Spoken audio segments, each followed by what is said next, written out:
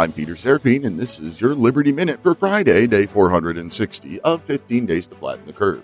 The entire Portland Police Rapid Response Team quit en masse. After a police officer was charged, they unanimously resigned their volunteer positions on the specially trained team that has been the primary response team for the year-long riots in Portland.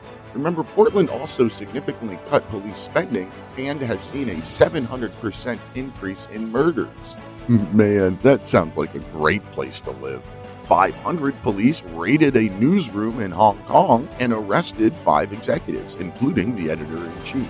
140 members of the House urged the DOJ and ATF to withdraw their guidance on stabilizer pistol braces. But these popular accessories make firearms more shooty. Join me in cutting the fog of politics in the Liberty Lighthouse, Saturdays at 8 p.m. Eastern Time on Mojo 50 Radio.